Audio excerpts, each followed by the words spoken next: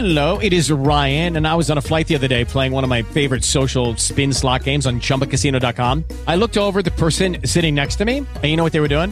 They were also playing Chumba Casino. Coincidence? I think not. Everybody's loving having fun with it. Chumba Casino is home to hundreds of casino-style games that you can play for free anytime, anywhere, even at 30,000 feet. So sign up now at ChumbaCasino.com to claim your free welcome bonus. That's ChumbaCasino.com and live the Chumba life. No purchase necessary. DFW. Void where prohibited by law. See terms and conditions. 18+.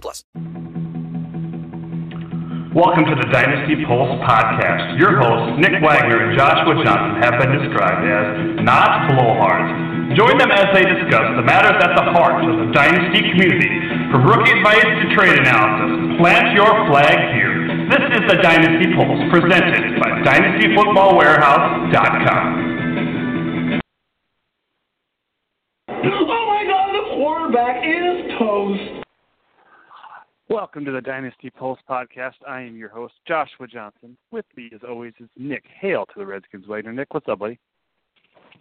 Oh, not much, Josh. Feeling pretty good about the Skins being 4-2. I definitely, when I was in Philadelphia a few weeks ago watching the Eagles absolutely throttle the Steelers, I did not think we were going to get a win versus them this year. So, real happy about that. How are you doing today? Yeah, the book is I'm doing good. Book is kind of out on how to beat the Eagles. We'll see what the Vikings can do. That should be a good game there as those two defenses go toe-to-toe there. They're certainly are beatable, and with their rookie quarterback, there's going to be some growing steps. But yeah, they looked like they had a lot going on there, and they've now lost 2 straight there. So let's get to some Week 6 notes here, Nick. Unbelievable. Jay Ajayi, 200 yards against the Pittsburgh Steelers. That was got to be the shock of the weekend. I was unfortunately traveling and having car trouble, so I didn't get to watch much of the Sunday action, but I couldn't believe it when I saw that score in my phone. What are some of your thoughts on Week 6? Well, I'll start off in the AFC South where, of course, Jacksonville's Marquise Lee and Tennessee's Kendall Wright led their teams in receptions, proving once again that best ball formats are superior. I mean, come on, if you're rostered these guys for this long, you deserve to be rewarded when they do perform.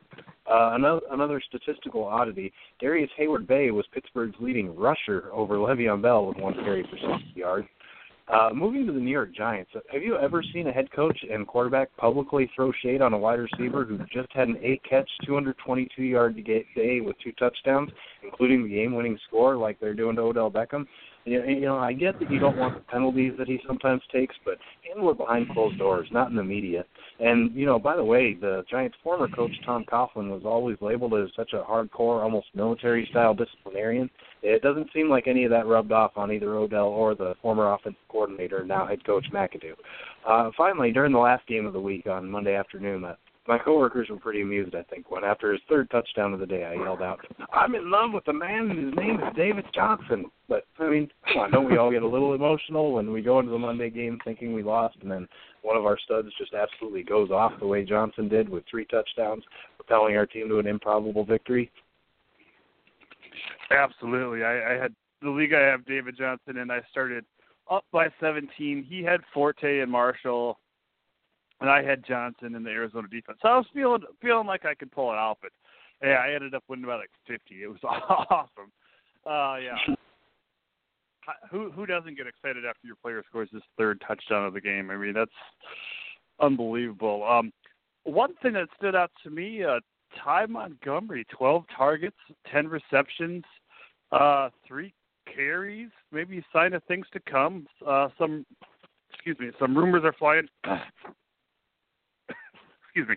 Some rumors are flying that he is going to see some running back carries this week as well, along with maybe a guy named Don Jackson, who's been promoted from the practice squad. Our buddy Joseph wrote about him in the waiver wire yesterday, so make sure you check that out. Undrafted rookie out of Nevada, runs a 4.47 40, so that could be a interesting speculative ad there. We'll get to more waiver fodder here in a second. I got a message from Bruce Arians. Guess what? Your quarterback is over the hill in football terms and coming off a concussion. How about taking him out of the game when you're up by 3 scores in the fourth quarter. Did you see that final drive where Michael Floyd scored that touchdown? Or at least just run the damn ball. I mean, they're like doing shotgun and throwing the ball downfield. He got cold-cocked from behind like at least twice on that final drive. The guy just came off a concussion. What are you doing, Bruce Arians? Seriously. And finally, Nick, we have to talk about it, and I guess we'll give it our best fantasy angle, but Dak versus Romo, what are your thoughts?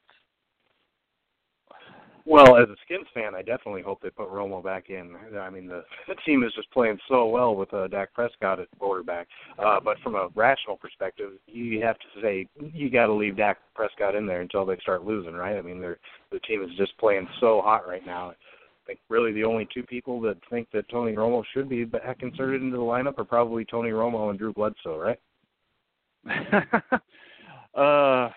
Maybe Jerry Jones. Just depends on the time of the day you ask him. Yeah, Dak's not putting up top 5 QB numbers by any means, but he's winning. He's getting the job done. They aren't letting him throw downfield like he did in the preseason, and so we'll see what happens when they do that, if they get Dez Bryant back. But, he's winning without Dez, and obviously either one of these quarterbacks would have Ezekiel Elliott, who's doing amazing things in that Dallas backfield. But, yeah, I just don't think there's a reason for the change. I mean, we're going to talk about this guy. We're going to talk about this in the Q&A, kind of the value of both of these players right now. And I just can't honestly think that somebody is, for one, buying Romo. Maybe if he's on the waiver wire and need an extra quarterback, I get that. But actually going to start him when he comes back, knowing the full well that, I mean, obviously anybody, but this is Tony Romo, can take a hit in the first or second quarter and be done, and there go all your points from one of the top scoring positions. I just can't imagine anybody would trot Romo out there until he's done like 3 or 4 games in a row, and I don't even see him getting through 2 full games without getting dinged up. So stick with Dak. You know what you have in Romo. Let him be the backup. If push comes to shove, he can come in and win you some games. What if Dak gets him to the deep in the playoffs and then gets hurt, and then Romo carries them the final 6 quarters and he's a hero? How about that? Another Cowboys Super Bowl, huh, Nick? What do you think? Well, that would be a great story for anybody that doesn't root against the Cowboys. Yeah. Thank you for taking the war bonnet off there for a second and discussing the Cowboys there in a nice matter. Just some waiver fodder. Who are you looking at this week, Nick? Oh, well, not a whole lot of guys really this week jumping out at me. If Chicago's wide receiver Meredith by chance slipped through the cracks in your league, he's a must-add. I really wish I had bid higher on him last week. I got 0 copies. Niall Davis in Green Bay is an intriguing name. Now with Lacey and Starks hurt, like you mentioned earlier, I always thought he was a guy who could succeed if given a shot, and it looks like he may be, although it could take a week or 2 for him to get acclimated into that offense. In Tampa Bay, Adam Humphries, I think, could benefit from Vincent Jackson being placed on injured reserve. C.J. Fedorowicz, tight end, has been pretty steady as of late in Houston. He's had at least 4 catches in each of the last 3 games and 2 touchdowns over that span. Could be one of those year 3 tight end breakout type of situations. I did originally had Cincinnati's linebacker Vincent Ray listed because I just assumed that Perfect would be getting suspended for his actions last week. That doesn't seem to be the case for whatever reason. I have no idea that, diving at a guy's knee and stomping on another guy, I don't know how that doesn't get you suspended, but seems to be that Perfect will be playing this week. And then in San Francisco, the running back Mike Davis reportedly will be starting in lieu of the injury to Carlos Hyde. Wow, but didn't you rip me apart for still owning Mike Davis last week? Or was that 2 weeks ago? I don't own any copies now, and now he's starting. Are you kidding me? Well, he only put up like 13 yards and 5 carries last week, so things are going from bad to worse in San Francisco very, very quickly. So, I mean, if you need an RB, maybe put in a claim on Davis, but don't expect a whole lot from him, unfortunately. I mean, I loved him in college and thought he would translate well, but it's been a long time since that, and we'll see. I mean, maybe Kelly's going to have a good good week of practice, and they'll figure some things out. But I'm not holding out too much hope there. Ricardo Lewis is a guy that's gaining some steam in Cleveland with Terrell Pryor potentially out. He could certainly be in for a good target share this week. I wonder who are you replacing Big Ben with, Nick? Not really thinking about it. I actually traded where I own Big Ben. I actually traded Devin Funchess for a second and Tyrod Taylor a couple weeks ago, and I'm glad I did that because my other quarterbacks were Ryan Fitzpatrick and Jared Goff. So the Tyrod show for the next month for me. Who are you replacing Big Ben with? Well, just off the top of my head, I think Brian Hoyer and Case Keenum are a couple guys that are available in a lot of leagues that you could go out and sign. But really, if you had Ben Roethlisberger as your starting quarterback, he gets hurt every single season. If you haven't, if you didn't have a solid backup plan in place already, that was a pretty risky move going into the season to begin with, in my opinion. Yeah, I agree with that. This is actually the first time I think I've ever owned him. We know the history, certainly. I also think that Matt, and we talked a little bit about this via text yesterday, but I think like Matt Asiata might be a more valuable asset than Jerick McKinnon at this time. We know McKinnon's probably going to see the more carries, but Asiata's been getting some things done. I don't think he's just a goal line short yardage guy. He actually catches the ball and starting a couple decent weeks together. We'll see. I don't really hold out any hope for anybody in the offense on either side when the Eagles and Vikings meet this week. But we'll see. We'll see who arises from there. But any thoughts on Asiata versus McKinnon? I'm personally more of a volume guy when it comes to running backs. I would prefer the guy who's getting the majority of the touches like McKinnon as opposed to he's seen as a goal line guy like you mentioned with Asiata, and he is expanding his role a little bit, but he still isn't seeing the amount of volume that McKinnon's getting. So as of right now, I would still have to stick with Jared. Okay. Well, that's a fair point. We do have I forgot to mention earlier, we have a great show for you, as always. Nice Dynasty dilemma coming up here in just a couple minutes as we look at a couple struggling wide receivers in Tyler Lockett and Michael Floyd. Some sit or start for against with Jamison Crowder, some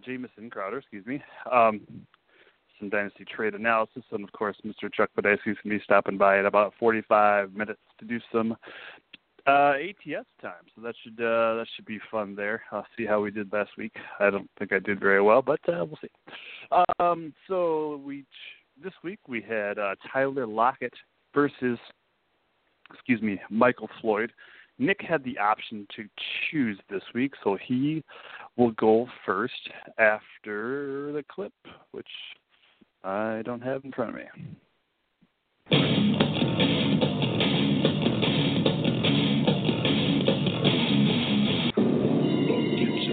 Nothing else but confrontation.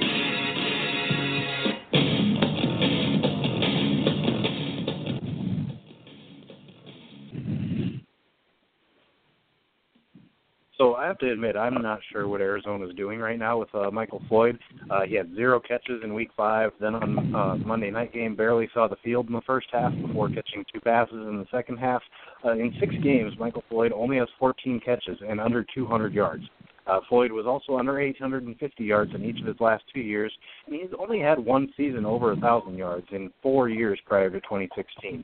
I'm thinking Floyd is kind of peaked, and playing in a contract year, we have no clue where he will be in 2017, on what team or where on that team's depth chart he'll wind up. Now, Tyler Lockett is currently playing through a knee injury right now. So he doesn't look like he did last year. He doesn't have the speed yet or the burst. He likely won't help a whole lot this year. But long term, I think he's a far safer bet for production, playing with a very good young quarterback in an offense that has been trending more towards the pass-heavy scheme for quite a while.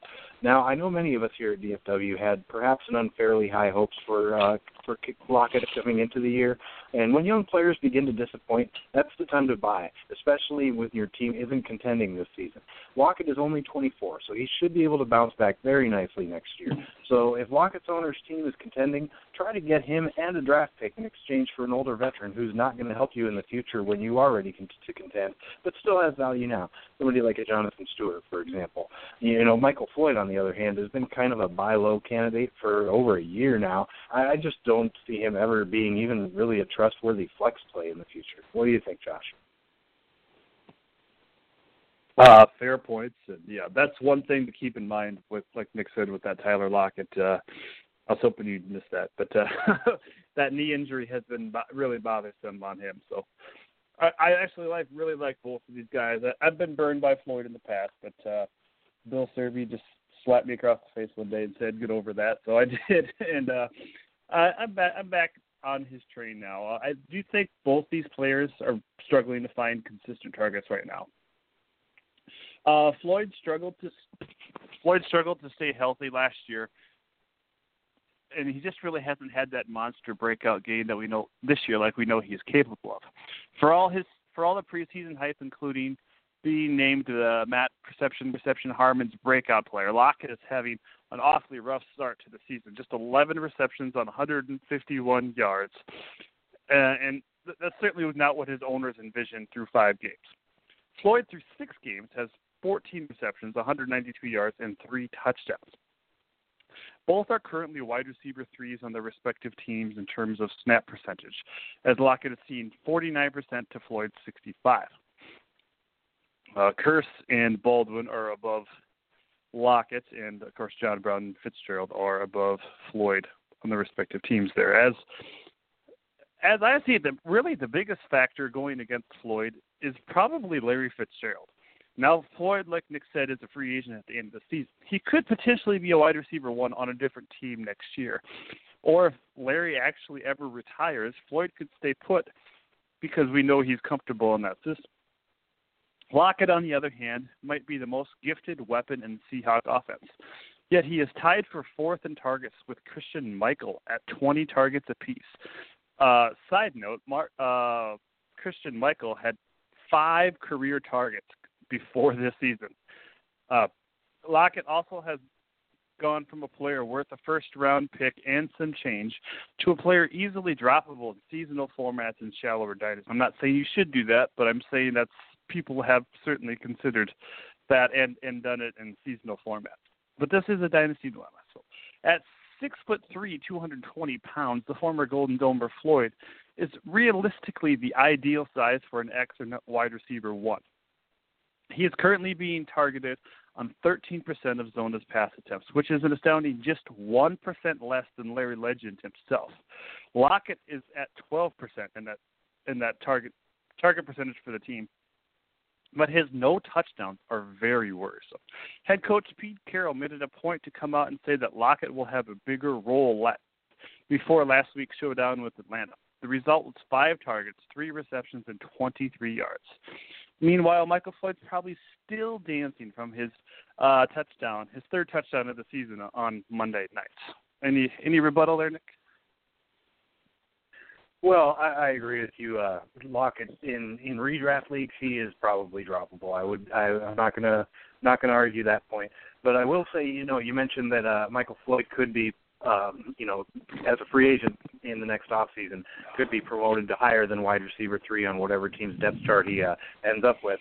Well, the last time an Arizona wide receiver 3 was a free agent and moved on, that was Andre Roberts to Washington, and that did not work out very well whatsoever. So I worry about him being more of a system guy there in Arizona, and that his numbers could fall even farther if he were to leave that system. Okay.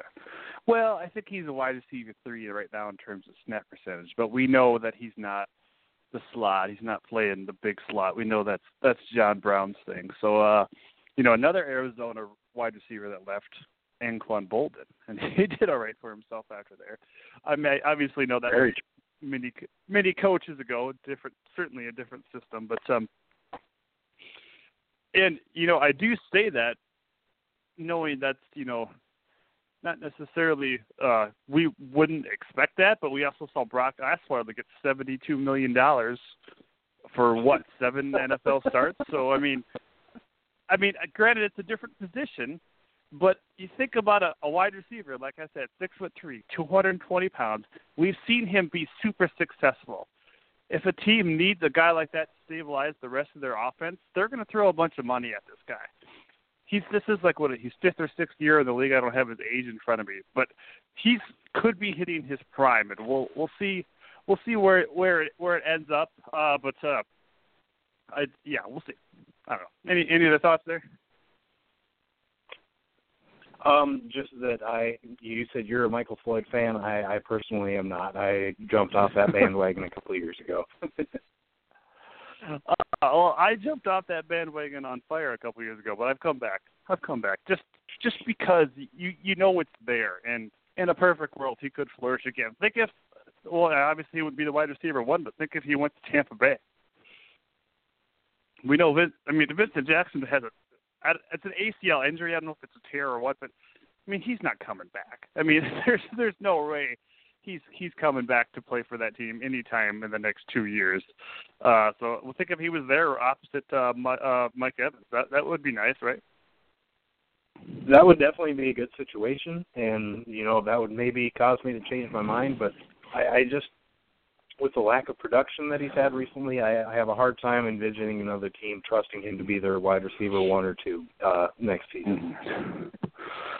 Yeah, and the only thing I really say to his lack of production is he wasn't healthy all year last year, and he's probably just fallen out of favor a little bit in terms of targets because, well, like I said before, when Larry Fitzgerald is your wide receiver 1, I mean, your quarterback always is going to be looking to see where he's at and probably always knows that Larry's going to run his pattern perfectly and be where he wants him to be at that moment in time. So we'll see.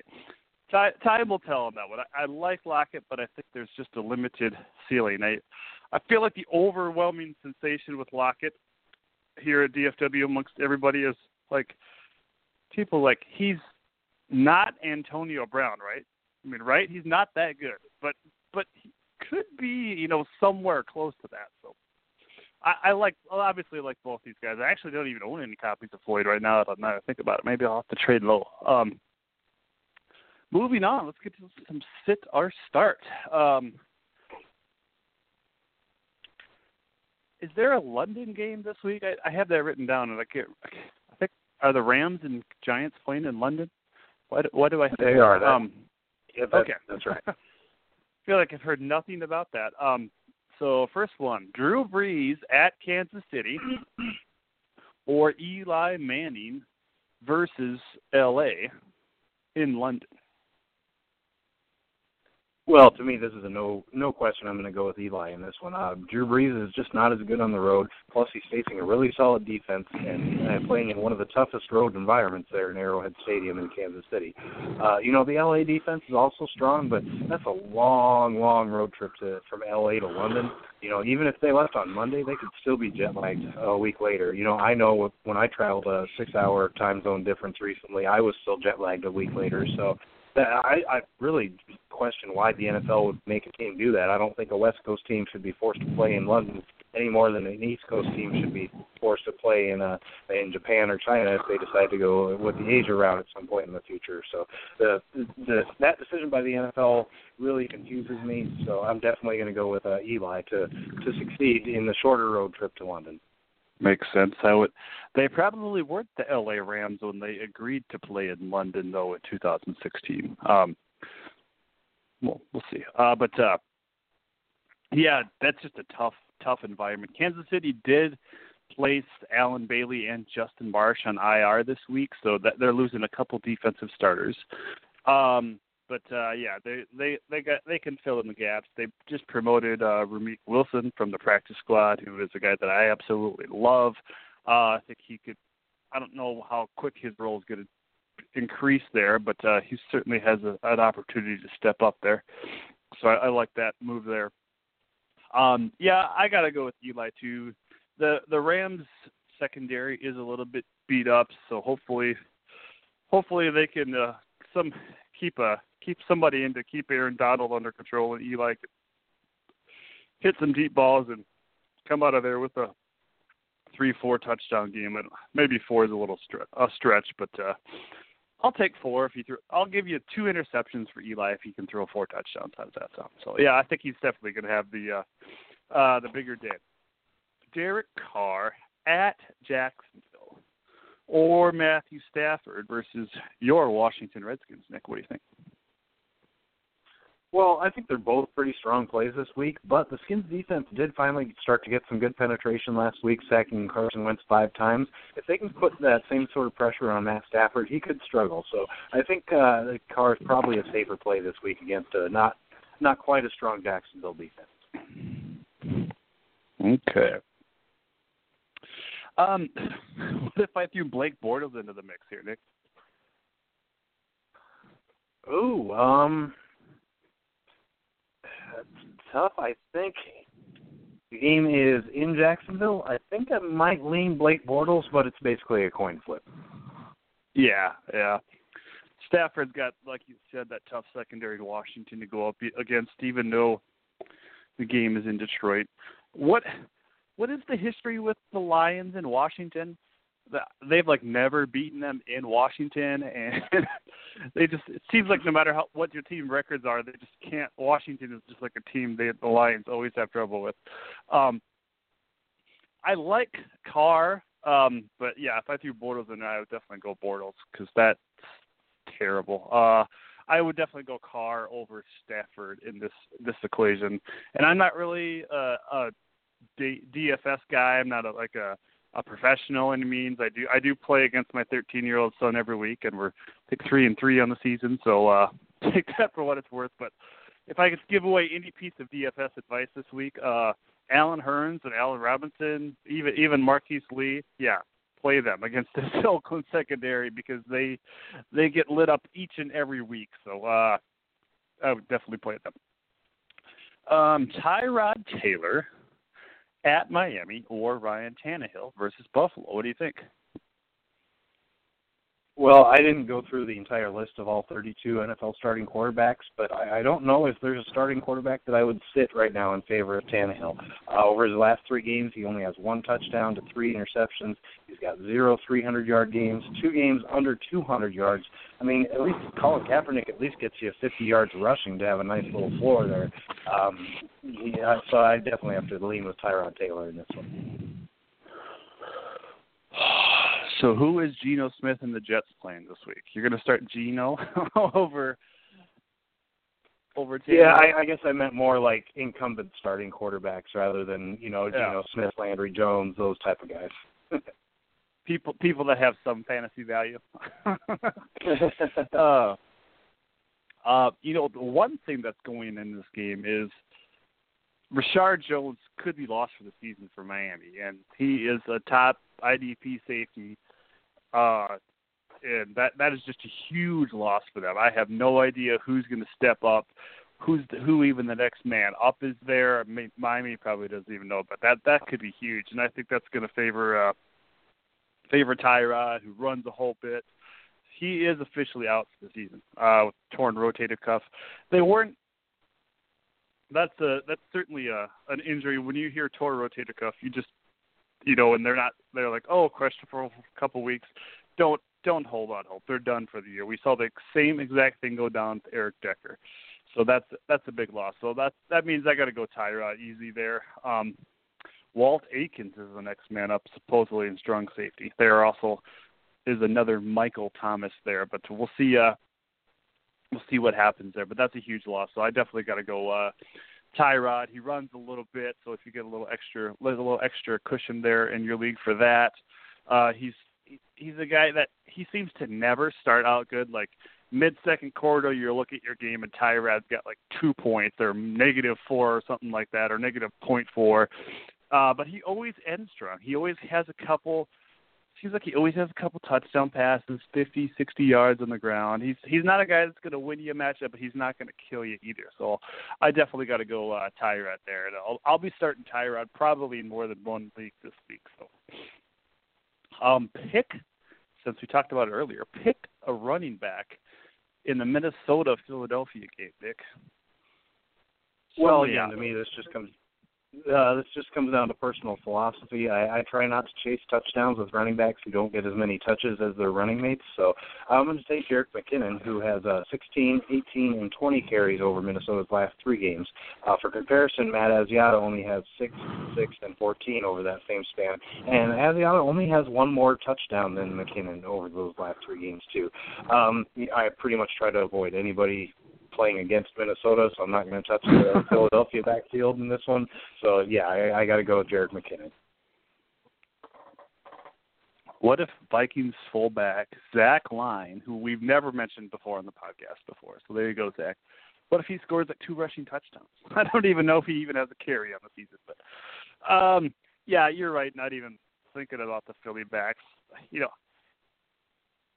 Maybe Sproles busts off a big screen pass or something like that, but these Vikings linebackers are so quick. I just cringe to see anybody out in the flat against them. So, yeah, I think the big issue is Benny Logan got hurt there for the Philadelphia defense. If he is not able to play, I think I would go Asiata. And I know it's just one player on a defense, but he is so laterally dominant. He might not put up, but what he does for a defense, especially that Philly defense, and you saw he left in the second quarter, and Matt Jones went off for 135 yards last week. Matt Jones doesn't do that to just any team. He did it to a team without their starting defensive tackle. So if he doesn't play, I think I'm going to go Asiata because I think that opens up 2 touchdown potential, multiple touchdown. But if he's in there, I would probably stick with McKinnon. So we'll leave it at that. What about Frank Gore at Tennessee or Jeremy Hill versus the Cleveland Browns? Well, right now Jeremy Hill is dealing with a chest injury. He just doesn't look like himself. He's averaging under 3.5 yards per carry each of the last 3 weeks, 0 touchdowns in that span. Plus Giovanni Bernard got the goal line work last week. So I have to lean with Frank Gore, who, on the other hand, he's been pretty decent over the last month and went over 100 yards last week. So Frank Gore's definitely the guy I would side with in this one. I should know this, but even as a Frank Gore owner, I didn't realize how good a season he's actually put together. He hasn't maybe been consistent, but he certainly has had, a decent year.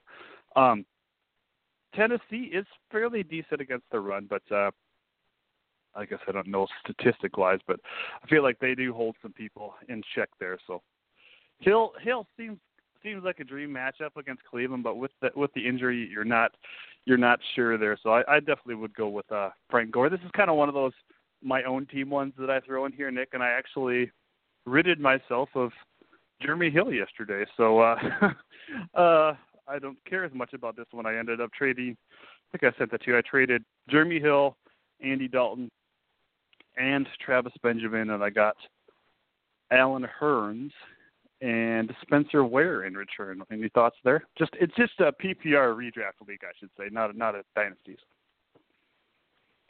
Okay, the fact that it's a redraft and not Dynasty makes it a little more even of a trade, but I still think you definitely got the better end of the deal.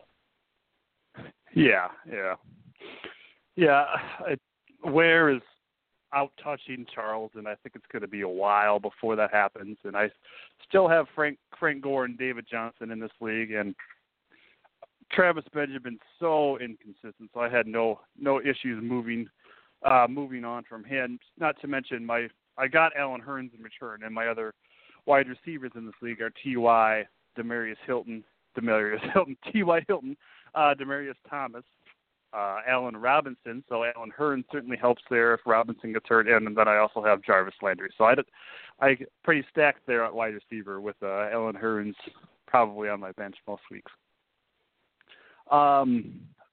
Randall Cobb or Jordy Nelson tomorrow night versus the Chicago Bears. Nick, what do you think? Well, I think if I had Demarius Hilton, I would definitely start him over either of these guys. That guy sounds like an absolute stud. But in this dilemma, I think Jordy Nelson's probably safer. He's got 5 touchdowns so far and at least 4 catches every week. Standard scoring, I would definitely go with Jordy Nelson. But in PPR leagues, a case could be made for Randall Cobb, who does have 16 catches over the last 2 games. I would still personally stick with Jordy Nelson, but I understand why some PPR owners might lean with Randall Cobb. Yeah, it's interesting. Well, Cobb is a little dinged. He did practice today, so it sounds like he's good to go. But Jordy seems to be the touchdown guy, and Cobb seems to be the volume guy over the last couple weeks there. So we'll see how that works out there. But I think I would probably lean Cobb too. Just because of the running back situation there in flux there for Green Bay.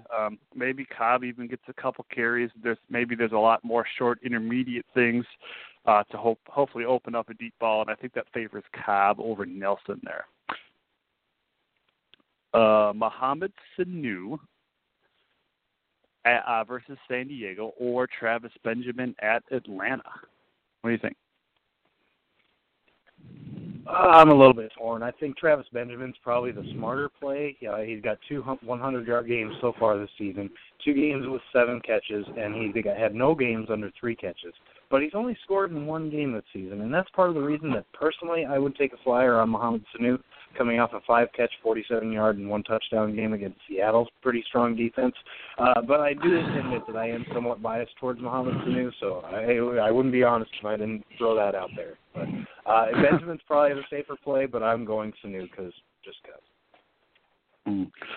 Yeah, it's so inconsistent, and I don't think with just Rivers exactly knows who to throw to when he's dropping back. He just, there's just Edmund was there last year. Tyrell was there a little bit. Benjamin's a new face. Hunter Henry. Rivers is dropping back to pass, and he just hasn't developed a rapport with anybody, but obviously Antonio Gates, but he's kind of on a limited snap count. So it's just like who is getting open, and doesn't seem like the Falcons have been getting torched deep, and that's kind of where Benjamin makes his living. So I think I would lean Sanu too, because you know who is enemy number 1 right now in the Chargers defensive room is Julio Jones. They're doing all the type of things that they can try to figure out to contain him somewhat. So I think that's going to be where their focus is, and then their second focus is going to be Freeman and Coleman at the running back position. So Sanu could have himself a day. I don't purposely put in tight end ones to feel like this segment is boring, but sometimes it's hard to get excited about Cameron Brate at San Francisco or Vance McDonald at Tampa. But unless you own like Greg Olsen or Gronk, you're probably stuck with tight ends like this. So what do you think? Well, personally, I'm trying to avoid all San Francisco pass catchers until we get a few weeks to see how Colin Kaepernick's target distribution and passing yards are going to look like. Kaepernick was held to only 187 yards against Buffalo last week. Plus in Cameron Brate's favor, wide receiver Vincent Jackson in Tampa Bay is done for the year. So I think all Buccaneers pass catchers should get a little bit of a bump in his absence. So I would lean with Brate in this one. I would too, especially since the San Francisco linebacking core is kind of in flux. They're trying to do all sorts of combinations to see what's going on, and something get lost in translation. And Brate certainly has the better chances, I think, of scoring a touchdown in this game. I think it's kind of a must-win for Tampa in this game. They've kind of been Jekyll and Hyde this year, so they need to pull out a win like this. And this should be an easy win, even though it's on the road. Joey Bosa at Atlanta, or Vic Beasley versus the Chargers. Nick, what do you think? I think this likely depends on how sack-heavy your league scoring is. I expect Atlanta to have the lead most of this game, so Bosa would probably get more work getting tackles in the run game, whereas Vic Beasley has more sack opportunities as San Diego plays catch-up. That's just the way I expect the game to unfold. So it probably just depends on your league scoring, but in sack-heavy leagues, I would definitely lean with Vic Beasley. Yeah, I think I would just go Beasley anyway. Atlanta's offensive line has come together better than expected. They've certainly watched some films, a couple games out on Bosa now, so they'll be doing what they can to control him. And Beasley is just kind of hit or miss. I mean, sometimes those lanes open up and he takes it, and sometimes he's just lost for an entire day. So, Nick Bellore versus Tampa, or Zachary Orr at the Jets. What do you think? Well, Nick Bellore has been playing pretty well since Navarro Bowman went down. He's had 23 tackles over the last 2 weeks. To put that in perspective, his career season high before that was 19 tackles all the way back in 2011. Bellore, I think, is more likely also to be playing from behind. Plus, Chip Kelly's defenders are on the field a lot with that fast-paced offense. So I would side with Nick Bellore. Yeah, that seems like a fair bet. Orr's been having himself a pretty good year. I'd like to think that the Jets would try to lean on the run with Geno at their quarterback, but it hasn't worked so far. So that run game got absolutely nothing going last week. So, yeah, I'd definitely go below there too.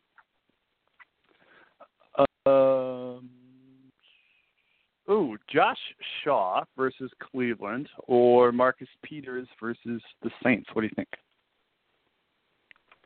Well, Josh Shaw probably has a higher floor. He's going to have more tackle numbers, I would guess, just because he sees more passes thrown in his direction. But Marcus Peters is intercepting passes like crazy. He had 8 interceptions as a rookie last year. He already has 5 on the year this season. And it's not like Drew Brees and the Saints are going to avoid throwing the ball. So I think Marcus Peters is pretty good ceiling there. So I'll side with Peters. Yeah, it seems like a slam dunk for Peters, but, if you need a cornerback in the bench, Shaw's been stringing together a few good weeks in a row.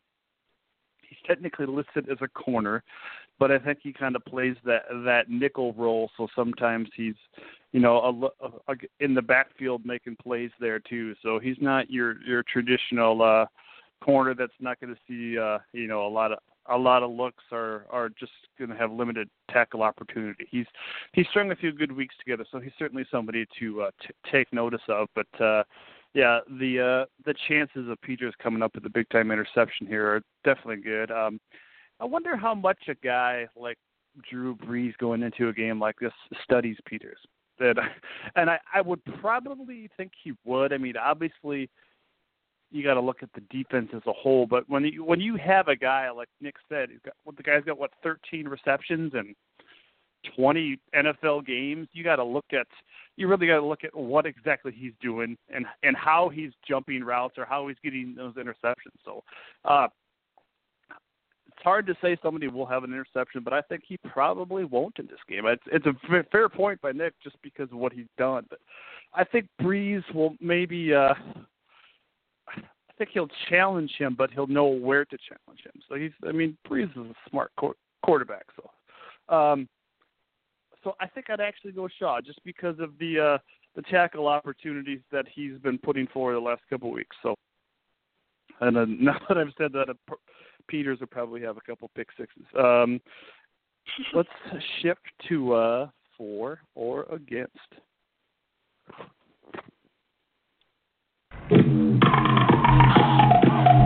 It's time for or against.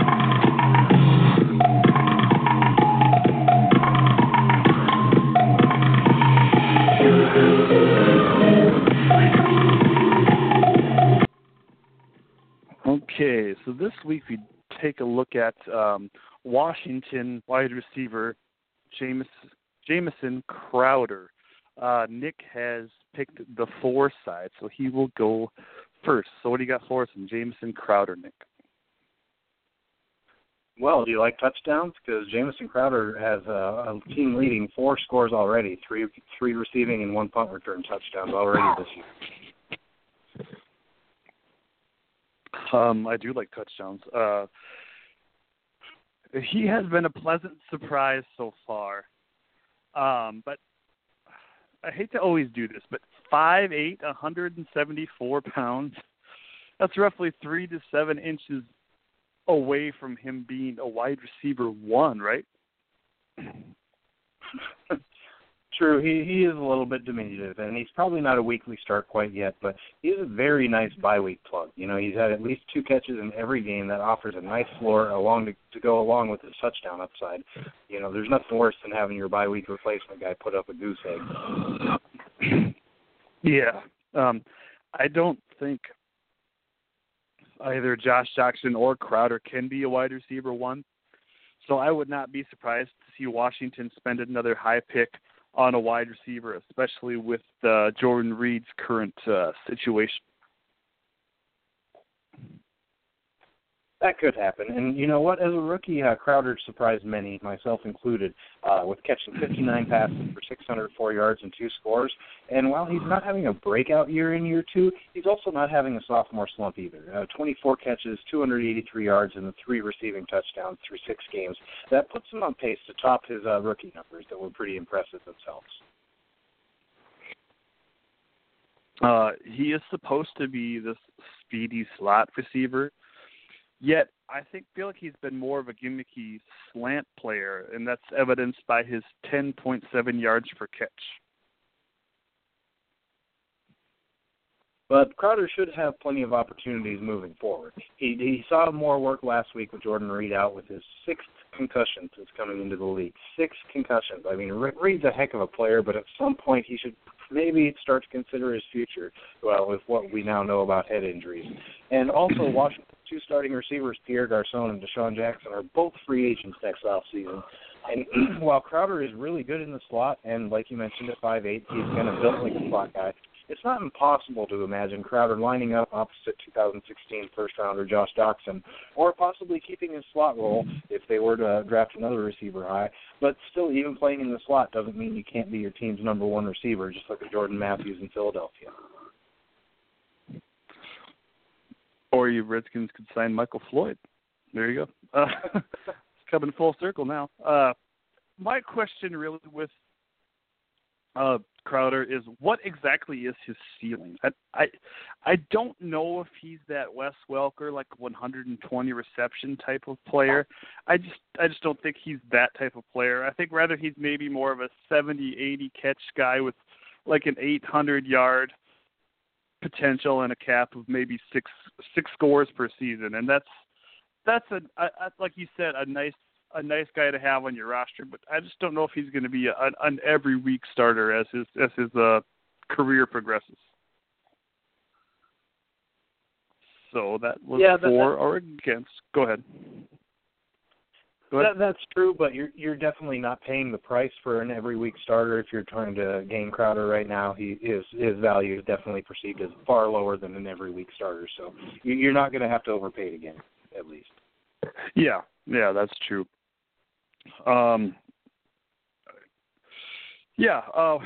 Speaking of Josh Doxson and Washington wide receivers, how concerned are you with him with that Achilles injury, Nick? Concerned, yes, but definitely glad the team seems to be taking a long-term approach and letting him get fully healthy before throwing him back there on the field, especially since they're so deep at receiver they can afford to be patient right now. Yeah. Obviously you could just do like the short term. Wouldn't you rather just see him put him on IR and shut him down for 8 weeks just to make sure? Because if he comes back, next month and really hurts that thing, we know that could be a year for him, right? Yeah, it's very true. And plus, putting him on the IR would free up another roster spot. You know how valuable those can be. Yeah, most definitely. Let's get to some Dynasty trade analysis. Randall Cobb for Willie Snead in the 2017 second. What are your thoughts there, Nick? I think this is a pretty fair trade. I'm personally not a huge Randall Cobb guy, so I would lean toward the side that picked up Willie Snead in the second-round pick. But I do think it's fair on both sides. Glad you put in the Randall there, so you didn't say I'm not a huge Cobb guy. Sorry, I'm immature. We've made several Cobb jokes in the past. I'm sure people are used to it. think I said stuck with my Cobb out last year. But anyway, I agree. I would lean towards that Willie Snead side too, just because he gets the second round pick. I really think Cobb and Cobb and Snead are essentially the same player. At least Snead's going to develop to be in that offense there. So I feel like it's a pretty fair trade, just those two straight up. So if I'm getting a second, I'll certainly go for that.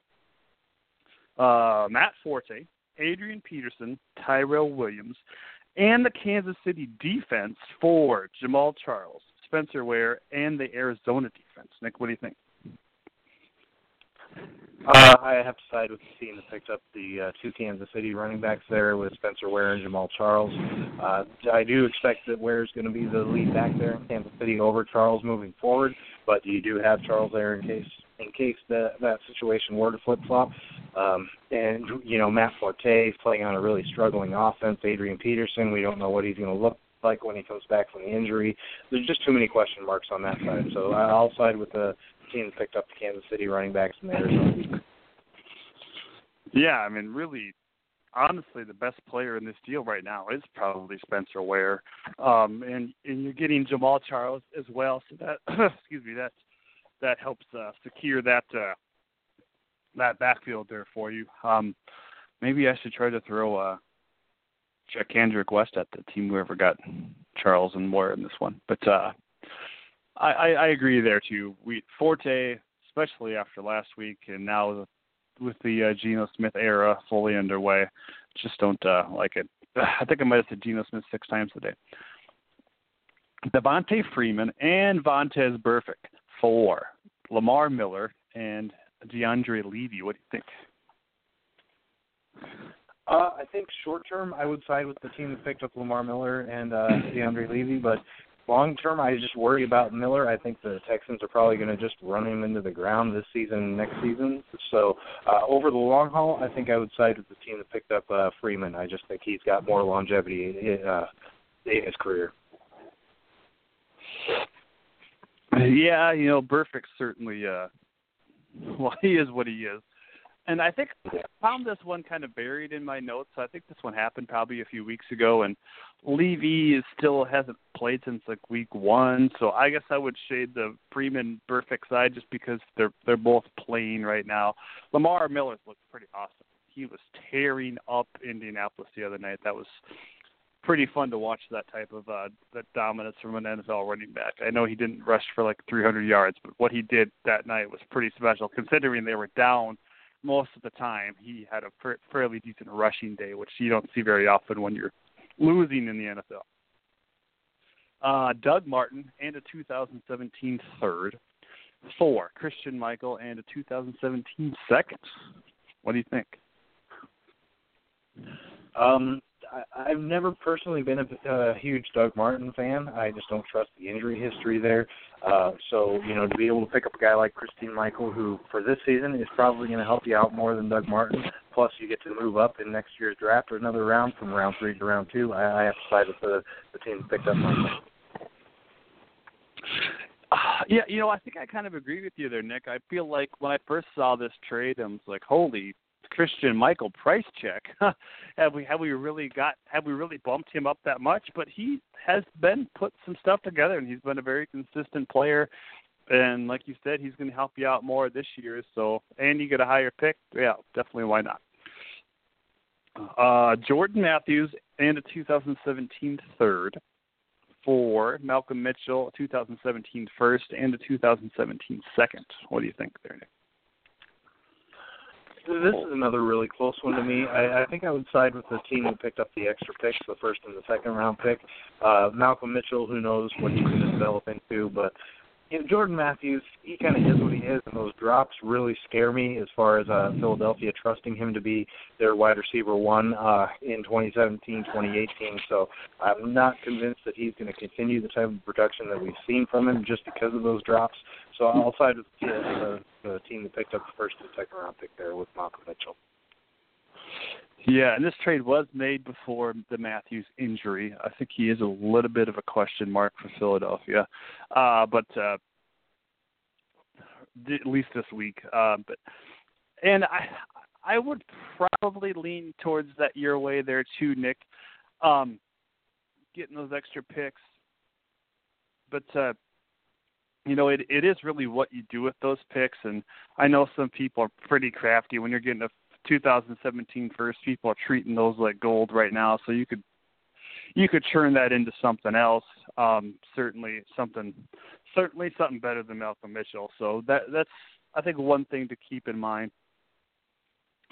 But yeah, I would probably lean that side too. I do like Jordan Matthews, and I think he's still got some developing to do. So I think he's going to be better than the product we're seeing right now. I agree the drops are concerning, but hopefully Hopefully he can get that ironed out, because I think there's just so much raw talent there. It's going to be good for him. So, but definitely lean the Mitchell side. Okay, we have Mr. Chuck Podolsky patiently waiting on the phone. Let me patch him through here. 1 second. I keep forgetting to play his music. Now I'm going to do it.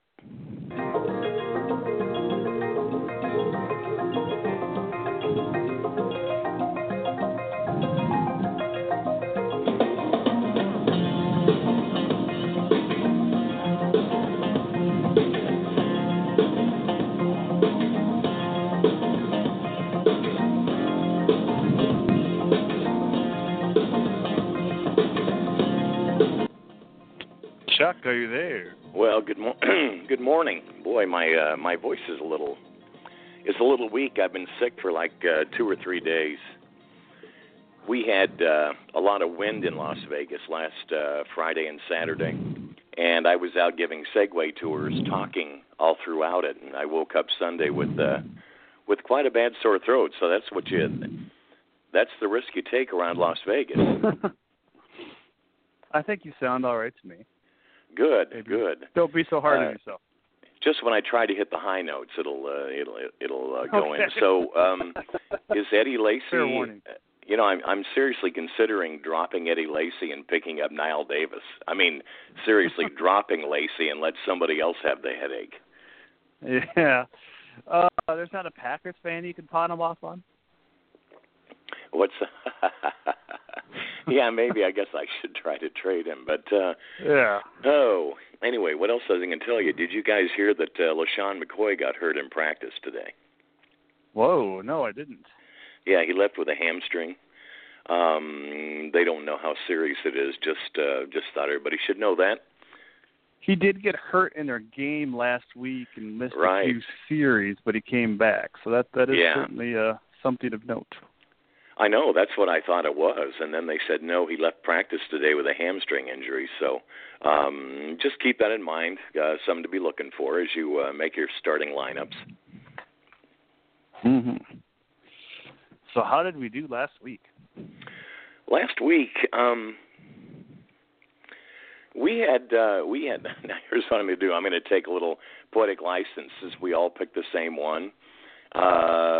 We all supposedly lost on Detroit -3.5, but since the line went down to 3 before the game, I'm going to give us all a push on that game. How's that? Deal. Since this isn't any tournament or a PGA tournament or anything. Anyway, I was 8-5-2. You were 7-6-2, and Nick was 6-7-2. All right. We did good. Yeah, that's not too bad. I'll take 8-5 any time. What else? I guess we move on to the next week, right? Yes, sir. Do you have any bitterness over last week, Josh? What was your worst loss? Over the Raiders? I actually picked Kansas City in that game. But I know. I have to say I had faith in the Raiders, and Kansas City won. So you and Nick both got that one. Anyway, on to this week. Chicago and Green Bay. This is a strange game.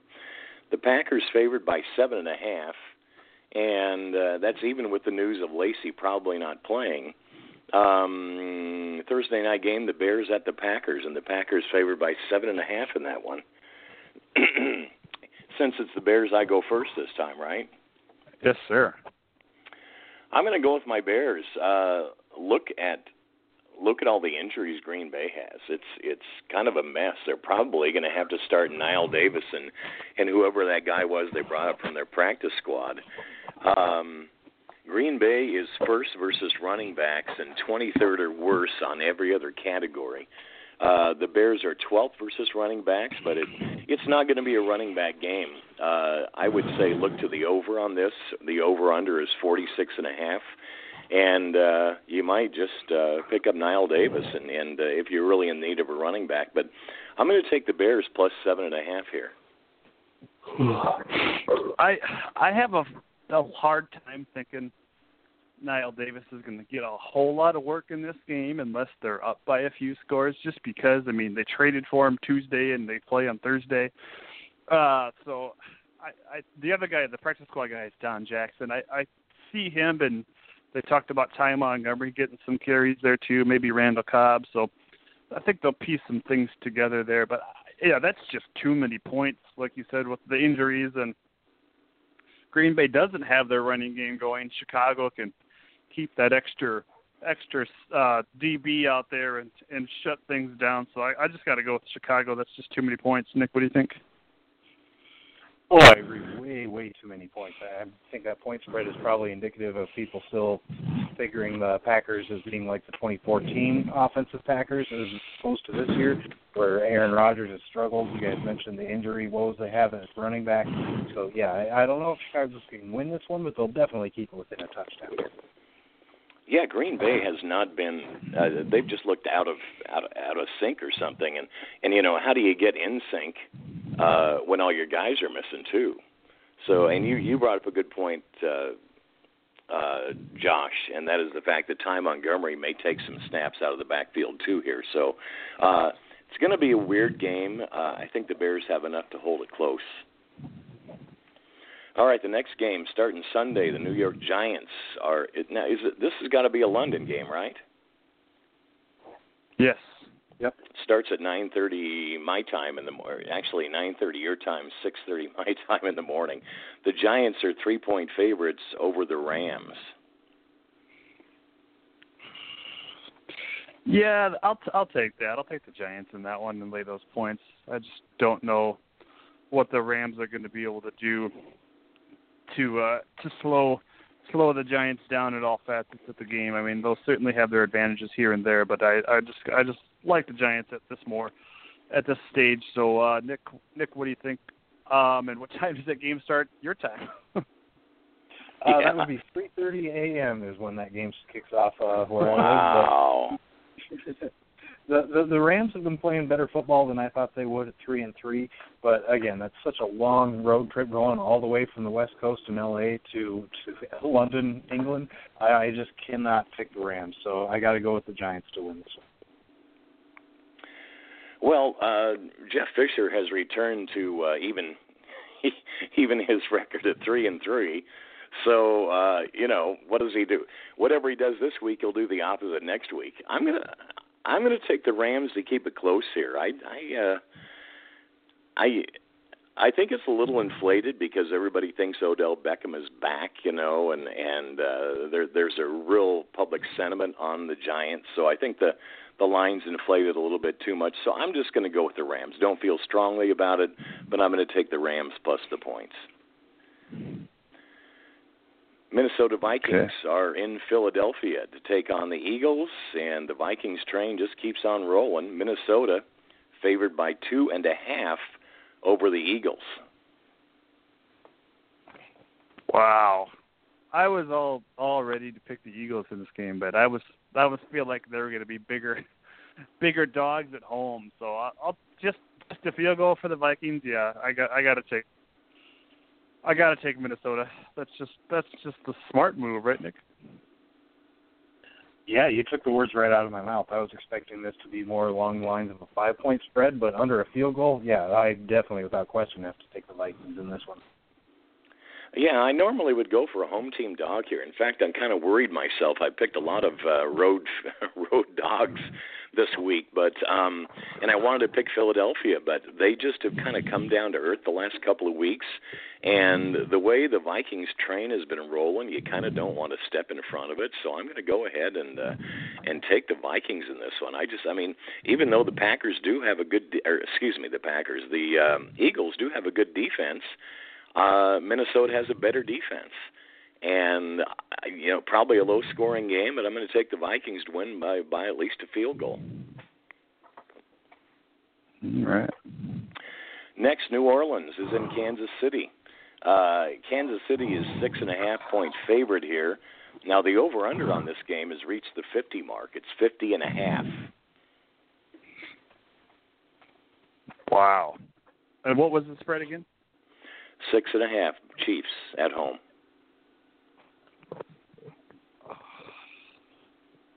That seems like a lot of points, but I just don't have any faith with the Saints on the road, so I'll take the Chiefs and lay those points. Nick, what do you think? I think that's just too many points. The Saints have scored 155 points on the year. That's more than anyone in the AFC.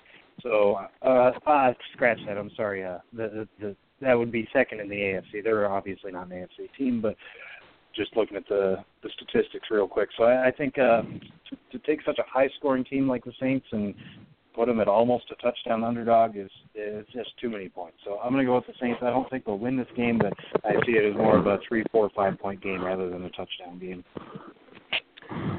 You can get a good feel for this game by looking at your fantasy statistics, and I want to remind everybody that the fantasy statistics will help you handicap games also. The Kansas City Chiefs are 22nd in the league against wide receivers, which that's what New Orleans does. On the other hand, New Orleans is 32nd against running backs. So look for a big running game by the Chiefs, which they do best, and look for a good passing game by the New Orleans Saints. I'm going to say that the Kansas City running game will keep it under the total, and I'm going to go ahead and say it's going to be lower scoring than everybody expects, and New Orleans to keep it within 6.5. So I'm going to take the Saints. All right, the Washington Redskins are in Detroit to take on the Lions. This should be an entertaining game. Lions are favored by 1.5 points at home against the Skins. Well, yeah. Go ahead, Nick. As a Skins fan, I mean, we've won 4 in a row. I can't pick against us. Hello? Oh, that was weird. Just Did lost we lose Nick? I think so. Make sure. I think he was about to take the Redskins.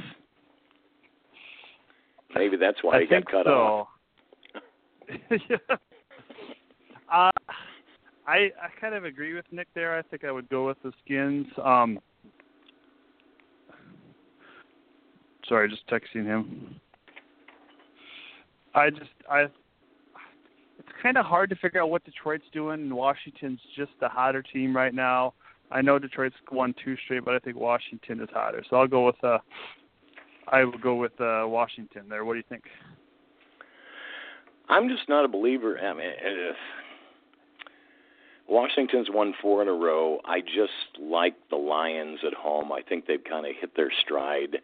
I've got no strong feeling here either way. I've just learned that in those situations, I'll go ahead and take the home team and hope for the best. I'll take the Lions. Okay. Nick, are you back? Yeah, just got back. I'm not sure what happened there. Lost the signal, but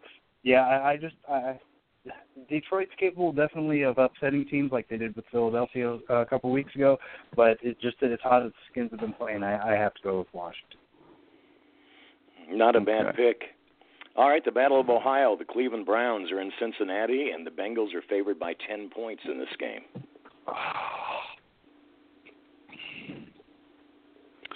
Jeez. I feel like Cleveland's burned me every time I take them, especially double digits. But I got to take them again.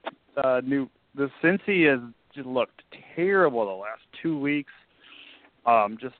Granted they played Dallas and New England. This is a different test, but this is a division game. That's just too many points. I feel like this is going to be one of those dogfight type of games. So I'll take the 10 points there, even though they're on the road. Nick? Yeah, it's just too many points for a 2-win team. Even though Cleveland hasn't won a game yet, I just think, huge division rivalry, in-state rivalry at that. 10 points is way too many points for the Bengals to be favored by, especially with Jeremy Hill nursing the injury. I don't think Cleveland will win, but it'll be closer than 10. Now, Josh, since you're the IDP expert, is Joe Hayden back this week? I don't know. That's the one. Okay. That's the one weird thing with I can check on that. That's the one thing weird with IDP is cornerbacks, unless they're required, they're really not very valuable. So just because they're hard to gauge week to week. But. Okay. Anyway, I'm going to go with you guys and tell you, it's kind of weird that we swept the board this week on the Browns, but I'm going to take the Browns. Plus 10, that 10 points makes it irresistible for me. And I don't think Cleveland has given up their fight. I think they have a lot of fight in them, and I think especially against their in-state rivalry, I think that they'll show up for the game. So we'll look for them to cover there. Well, and Hugh Jackson came from Cincy, didn't he? Yeah, I believe so. There you go. Buffalo is at Miami. The Buffalo Bills favored by 3 over the Dolphins. You know what? Since that news on the injury, let me check and make sure that we still have a line here, you guys. Buffalo, Miami. Oh, it's gone down to Buffalo by. Actually, no, it's 3. It's still 3. Buffalo by 3. Yeah, I'll take the Bills in this one. We talked earlier about the Miami defense losing their linchpin there, Rashad Jones. So that's going to be huge. It's going to take them a couple weeks to figure out how they make up for that. So I'll definitely take the Buffalo in this one. Nick, what do you think? Well, this sounds unbelievable, and it's possible that the Honolulu Star Advertiser has a misprint here. But if they're correct, then Buffalo is actually the second highest scoring team in the league right now with 162 points on the year. Given that, compared to the fact that Ryan Tannehill has really, really struggled this year along with the whole Miami offense, I have to go with Buffalo. Gosh.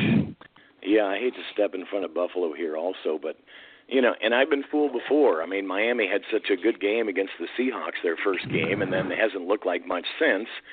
Then last week, the defense shows up against the Steelers, and since we've got another game at home, I'm looking for them just to move on that momentum, and I am going to take the Dolphins once again. Especially, they're in the same division.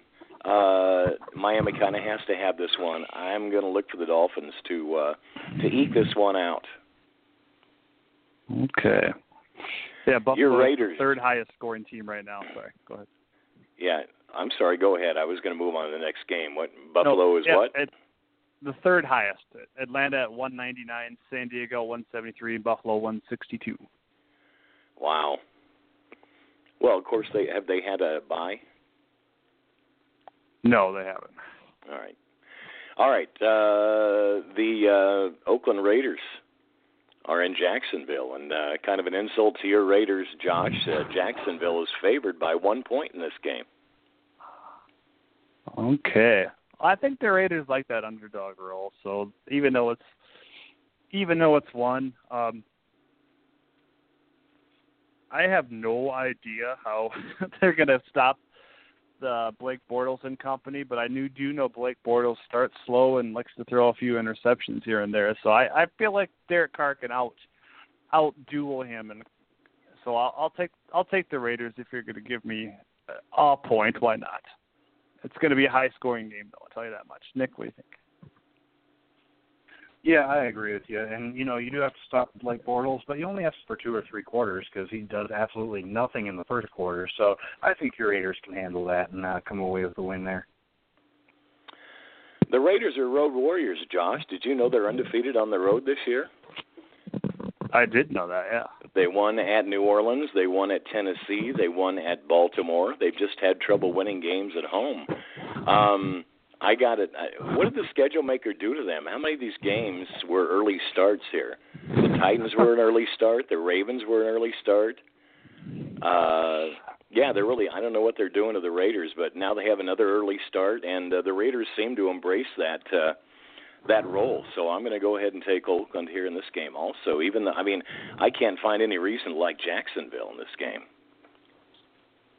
And I do feel like maybe if the Raiders were coming off another big win, they might be a little bit of a trap game. But since they lost and they know they should take care of business in Jacksonville, and now they're an underdog, they should come in there with a chip on their shoulder and take care of business.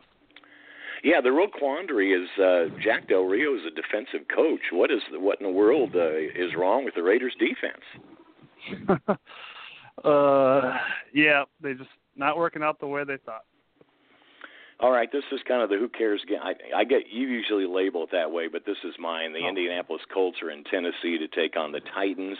Titans are favored by 2.5. This one should be in London. Yeah. I don't know. Can a division game be the who cares game? I don't know. How about the two wins combined in the Battle of Ohio for them like a division games? But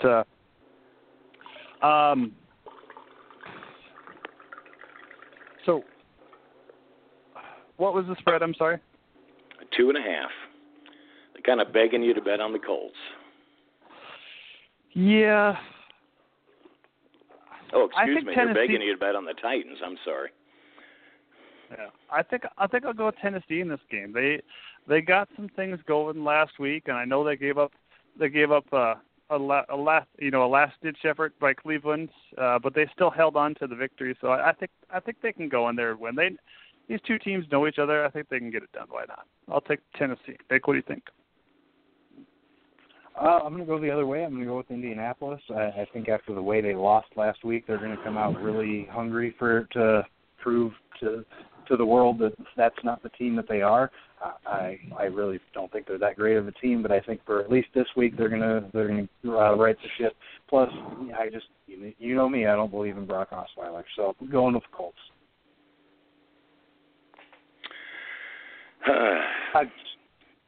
Sorry.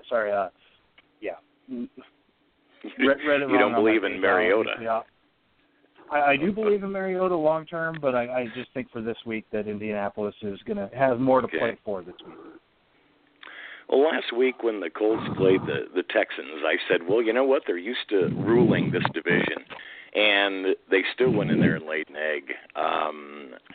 I like the way that the Titans are rolling and they're building, and they're kind of two teams opposite of each other. Titans are kind of building something there. The Colts seem to be just kind of tearing down, and their mountain seems to be crumbling. So I'm going to take the team on the rise, and I'm going to take the Titans on this one. Baltimore Ravens are in New York to play the Jets, and believe it or not, this is a pick'em game. How anybody could make it a pick'em after seeing the Monday night game, I don't know. Let me check and make sure that's still a pick'em. Jets. Oh, the Jets are favored by 1 now. Sorry, guys. Jets are favored by 1. What? Because of Geno Smith? Are you kidding me? I'll take. I guess so. Yeah, I'll take Baltimore all the way. Even if you're giving me 1 point, yeah, Baltimore definitely. Nick, what do you think? Well, I'm guessing the point spread has to do with Joe Flacco being questionable there for Baltimore. He did say this morning that he expects to be able to play, so I even if he doesn't play, I think the Ravens can win this game, though. Yeah, there wasn't a line on this one until late, and I'm sorry I wasn't aware of the Flacco thing, Nick. But you're still going to take the Colts, the Baltimore Ravens? Yes. Even if Flacco doesn't play, I'm still taking the Ravens. Yeah, my only problem is it looks so easy. And I am taking the Ravens, but I read an interesting story this morning that under Marty Morningwig, the Baltimore Ravens have taken more shots downfield, and that's where the Jets are most vulnerable. So I'm going to go ahead and take the Ravens. This looks so easy it could be a trap, so I wouldn't be surprised if the Jets somehow win. But I can't bet on the Jets. They're just they're floundering. They're going under. San Diego Chargers go all the way across the country to play Atlanta. The Falcons 6.5-point favorites over the Chargers.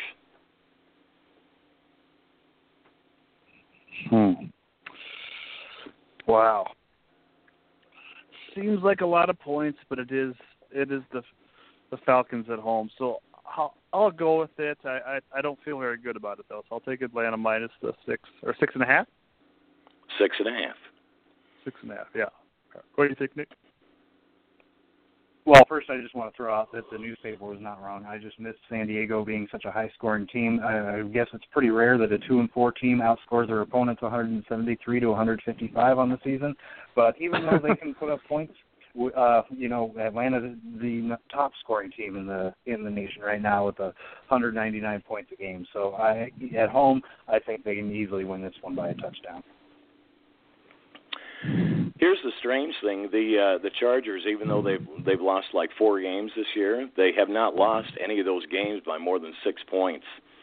The Atlanta defense is not that good. They're 30th versus quarterbacks, 27th versus running backs, and 15th versus wide receivers.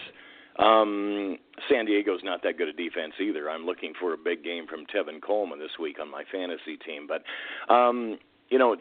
to get 6.5 points with a team that hasn't lost by more than 6 all year is too good for me to pass up, so I'm going to take the Chargers here. Makes sense. Tampa Bay is in San Francisco. This could be your who cares game, right, Josh? Yeah. Tampa Bay Buccaneers are favored by 1.5 on the road to the 49ers. Yeah, 3 wins combined. I'm guessing this one doesn't get a lot of play in Vegas. I'll take Tampa. I don't care if it's 7 points. I'll take Tampa. I just don't have any faith in the 49ers right now. So, Nick, what do you think? Yeah, I agree with you. It's just tough to pick no matter who's playing quarterback in San Francisco, it's tough to pick the 49ers right now. They're just not playing good football as a team. So, yeah, Tampa Bay. In my notes for these games, the only thing I wrote down here was yuck, San Francisco. That means I'm taking San Francisco, but I would not put any money on it. Just for the sport of it, I'm going to take the Niners at home. Tampa Bay going across country. Maybe Kaepernick, if he plays, he will have a little better game in front of his home crowd. I don't know. I'll just take the 49ers, and then we'll move on. Interesting game. Their closest game was a 7-point loss to Dallas. Besides, obviously, their 28-0 win over the Rams in Week 1. I know, and that was that game where I thought San Francisco. I didn't believe in Dallas, and I took the 49ers in that game. So we'll chalk up another loss for me. San Francisco. Let's take the 49ers. Now we go from that game to a game of much interest. The New England Patriots on the road in Pittsburgh to take on the Steelers, and the Patriots on the road 7.5-point favorites. Yeah, no Big Ben. I think Pittsburgh's probably wishing they would have looked at Brian Hoyer now this offseason rather than retain Landry Jones. But, I'll take New England. I don't love it, but, I mean, we know how Belichick schemes. Pittsburgh's going to want to run as much as possible with Lev Bell and D'Angelo, and that's not – New England's going to be able to stop that. So, I just don't have any faith in Pittsburgh right now. I mean, I know Antonio's still there, but it's with a different trigger man, and we know how not good Landry Jones was from watching him last year. I gotta go New England all the way. Nick, what do you think? Yeah, hopefully for Steelers fans, Landry Jones has progressed and learned a little more and will play better than he did last year. But I don't have any confidence that he can help the Steelers defeat the train that is the New England Patriots right now, 5-1. And, now Tom Brady's back, Rob Gronkowski's healthy. I see this is definitely a double-digit win for the Patriots. All right. Well, you guys, you never listen to me here. You got a team with their number one quarterback down, and what's going to be the message in practice all this week? Defense, you got to step up. Defense, you got to step up, which kind of scares me because I've got Brady as my quarterback and Edelman as one of my receivers, and I'm really, really leery of this. But the Steelers' defense is going to have to win the game for them. So look for a lower-scoring game. Doggone it. Look for the rest of the team to raise their level. I'm not saying Pittsburgh's going to win. I'm just saying that you're going to get a great effort from the Steelers this week, and you're going to see a close game. If not a win, they'll keep it within the 7.5. So let's take the Steelers here and root them home. Yeah, I do kind of hear what you're saying there, Chuck. And if it was anybody else besides New England, I probably would be on your side. But no, I love your point there because I was going to make that point also, Josh. It's the Patriots. So, for that reason, a little iffy. But, if it wasn't the Patriots, it would only be like a 3.5-point spread or something like that. So, it kind of balances out there. But, yeah, you make a good point.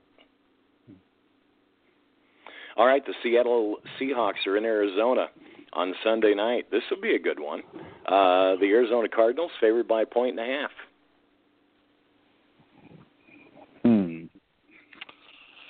Wow. We don't know what Arizona is. That's the thing. They bounce kind of all back and around it again, and they have put a couple good weeks together, but that third primetime game in a row, Thursday night, Monday night, now Sunday night. Maybe they're getting a little exhausted from the spotlight, but I'll take them. I don't know why, because I really respect Seattle, but they're just a different road team. So I'll take Arizona, hoping they hold true at home. Nick, what do you think? I'm going to go the other way. Seattle, they're quietly having a really good defensive year. People are just so used to the Seattle defense being good that I think they're starting to get overlooked a little bit. They've only given up 78 points on the season, and that's actually tied for second in the league. The only team that's given up less points is the Minnesota Vikings, and we all know how good their defense has been. So I think that the Seattle defense, even on the road, can keep the Cardinals' offense in check and probably come away with the win in this one. I think the Arizona defense is the one defense that can hang with Seattle, even though the numbers aren't there. Nick, you're taking Seattle. Bruce Arians just has a way of figuring out how to beat the Seahawks. And, I know they've gone up there and won actually in Seattle. Defensive battle, the over-unders here are 44. I'm a little worried about Carson Palmer because he's not looking like that guy, and with the big rush, that kind of scares me. But I think the Cardinals have the defense to do it. I'm going to stick with the Cardinals, but Nick, I would not begrudge you taking the Seahawks there either. Yeah, I made light of it earlier too when they left Palmer in the game on Monday night up by 3 scores in the fourth quarter, and he took a couple big hits coming off a concussion. As if I have to say that again, but he did he technically left that game with a tweaked hamstring, and they brought Drew Stanton in for the final drive. It's like they were still going to leave him in there. Are you kidding me? So yeah, if Seattle gets enough pressure on him, they could break that Palmer tower down. So I definitely see both ways. What are you guys' thoughts on John Brown? I've got him, and I'm ready to drop him. I picked him up the other week. Arizona seems to be kind of like New England in the fact that they spread the ball around to so many different people. Yeah. Larry always gets his too, and until Larry leaves, it's not gonna. Everybody else is going to be second fiddle. Yeah, Fitz does. You know, one thing I noticed last week, and this has nothing to do with anything, but the Arizona receivers are number 11, 12, 13, 14, and 15 in that order. Anyway, all right. Yeah. Monday Night Football. Go ahead. I was going to say, I think in a seasonal format, you're probably okay to drop John Brown, especially with, people popping up every week. But, he's still not a bad player to own. So, drop him, but don't forget about him.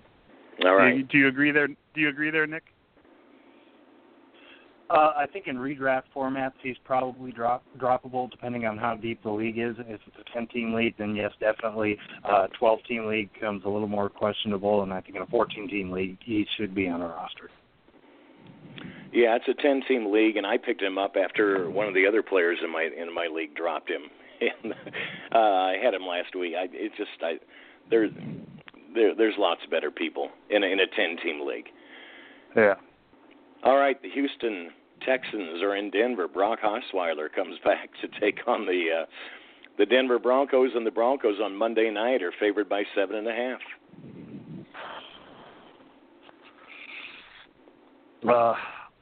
I respect the Denver Broncos more than I probably should as a Raiders fan, but I just feel like that's too many points.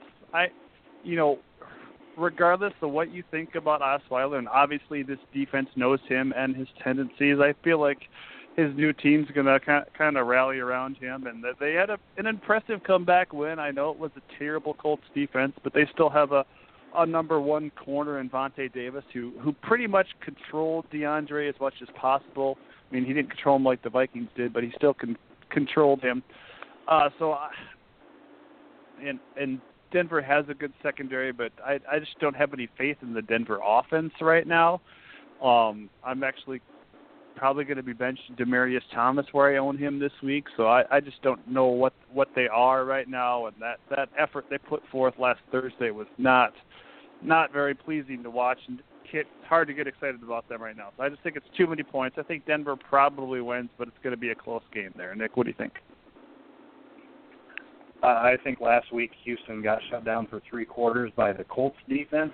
If the Colts defense can shut them down for 3 quarters, I think the Denver defense can definitely at home shut them down for 4 quarters. So I'm going to have to go the other way and go with the Broncos. Yeah, I'm going to agree with Nick this time. As a matter of fact, Josh, I had Houston picked when I was doing my picks earlier today, and I scratched over it and I put in Denver. You've got Osweiler coming back to Denver, and the Broncos are going to want to let him know that he made the wrong decision. You've also got Kubiak against his old team that fired him. That's the Houston Texans. So you've got a kind of a double whammy going there. And, I looked at 7.5 points. I thought that's tough to give in a game like that. But then you think, they're probably going to shut Houston down to maybe 7 points, maybe 10 points. In that case, the Broncos only need 21. Now, the Broncos have lost 2 in a row. In the first one, they didn't have Simeon. They had Paxton Lynch playing quarterback against the Falcons, who are a very good team.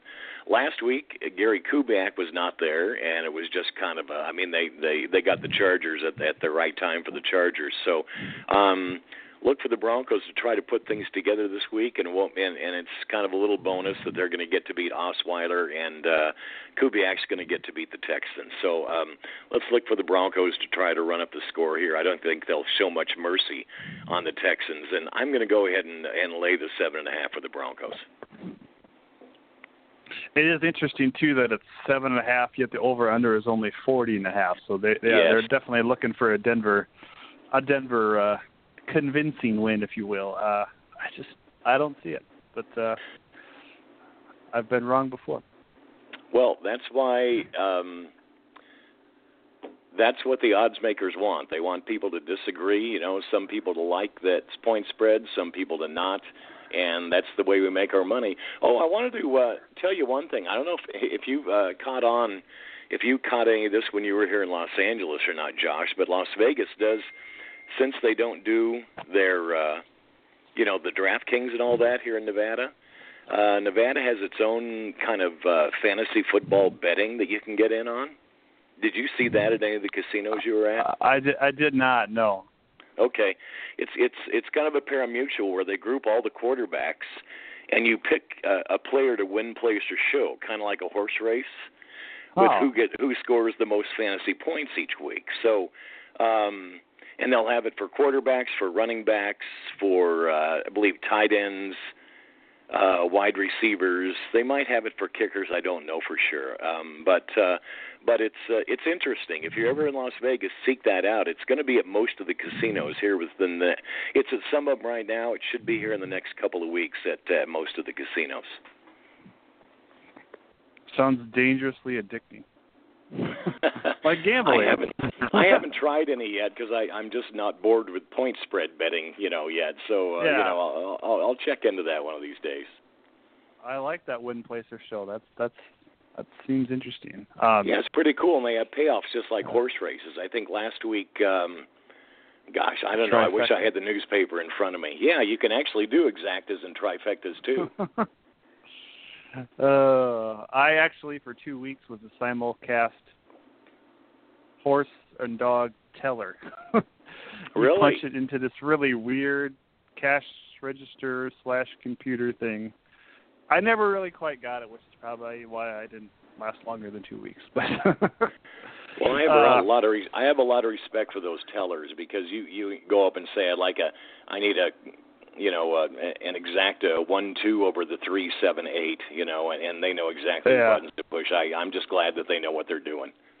Yeah, it's not easy. I'll tell you that much.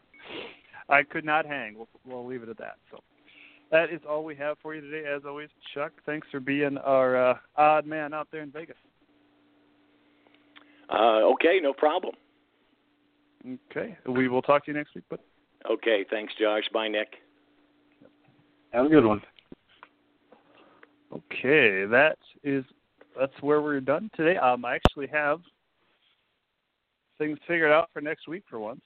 Dynasty Dilemma is kind of a little not as enticing one, but maybe some other people think so. But I thought we'd go take a look at a couple wide receivers who were kind of some people's sleepers moving into this season, and they've actually done better than a lot of people thought. We're going to do Terrell Pryor versus Sammy Coates. My turn to choose, so I will take Pryor, leaving Nick with Coates. I guess present situation excluded on that one, since it is a dynasty dilemma. And then the 4 against is Clive Walford. So I am the Raiders fan, but I am actually going to go against Walford. So Nick will have Sammy Coates and Sammy Coates versus Terrell Pryor, and the 4 side of Clive Walford. All right?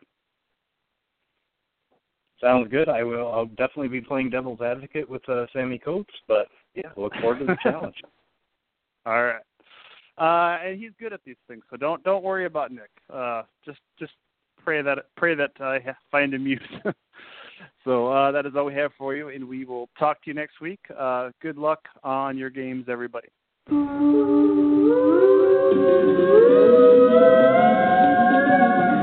for listening to the Dynasty Bowl Podcast with Nick, ALC Wagner, and Joshua Johnson. Sayonara, people.